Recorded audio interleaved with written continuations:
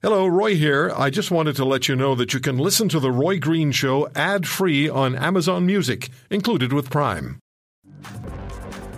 Dan McTeague joins us on The Roy Green Show on the Corus Radio Network, president of Canadians for Affordable Energy.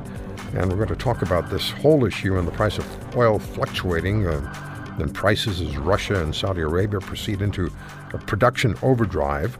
Meanwhile, we still have one customer, the United States, and they buy our product at a discount. Yeah, we do things very well. Dan, you must be so proud of the way. I mean, you sat with Trudeau in I'm not suggesting you're still his friend, but you sat in the same caucus meetings with this man. Did you have any idea that he had this kind of latent brilliance? I think some of his folks around him that were friends and buddies who are now mostly ministers in his cabinet, everyone from his foreign folks, his foreign affairs folks, to those driving industry, the industry minister. I don't want to go out with names because I frankly think it's unfortunate, but you could tell that their understanding of what makes the country tick, in particular its energy resource mining sector, was just something that they didn't understand. And certainly if they had any understanding, it was based on what some of their former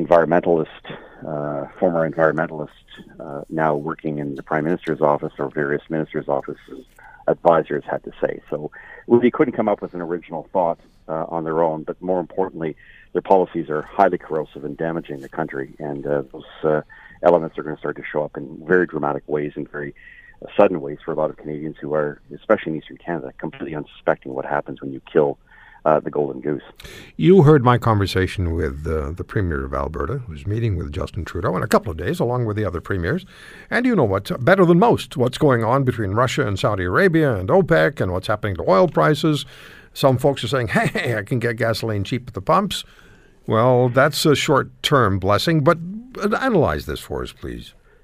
Well, look, we do rely on our energy exports to prop up our economy, and the fact that they are being heavily discounted, Canadian oil selling for $28 a barrel for no other reason than the fact that we can't get critical infrastructure built to get those products to the United States or anywhere else, where the price would then increase dramatically, means a daily loss of $100 to $150 million in direct loss in sales. It also means, of course, investors. You don't have to take my word for it. Speak to Warren Buffett. Speak to Tech Frontier. Speak to the Kinder Morgan last year. All of these companies are bailing on Canada, and as Premier Kenney quite rightly pointed out, $150 billion has been pretty much vacuum hoovered out of Canada, and as a result, we're starting to see it in ways that most Canadians don't really understand. $1.35.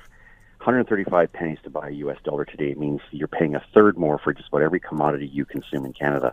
So anybody who thinks that's funny or has a sense that they're not making ends meet, there's your answer right there. Don't sell oil. You wind up killing off your most important and valuable commodity and asset that you trade with the world.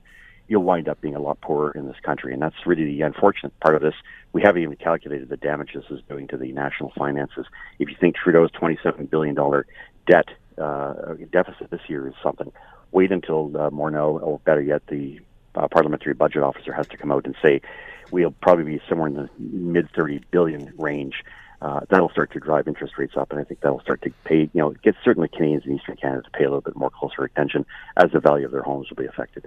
Yeah, let's add to this discussion the carbon tax. Well, carbon tax, an additional 2.5 cents, 2.4 cents a litre coming April 1st. The Canadian fuel standard, which no one's talking about, Parliament hasn't approved, but the regulation is almost ready to go. Look for an additional 8 to 15 cents a litre. That's just on gasoline.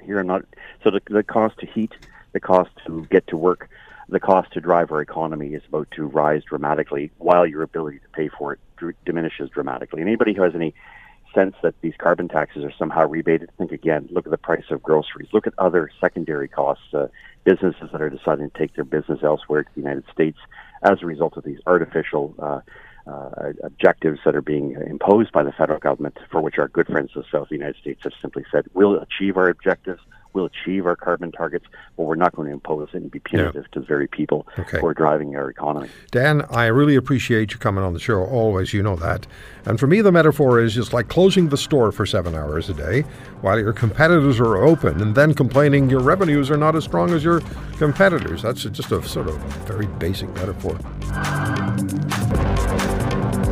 If you want to hear more, subscribe to The Roy Green Show on Apple Podcasts, Google Podcasts, Spotify, Stitcher, or wherever you find your favorites. And if you like what you hear, leave us a review and tell a friend. I'm Roy Green. Have a great weekend.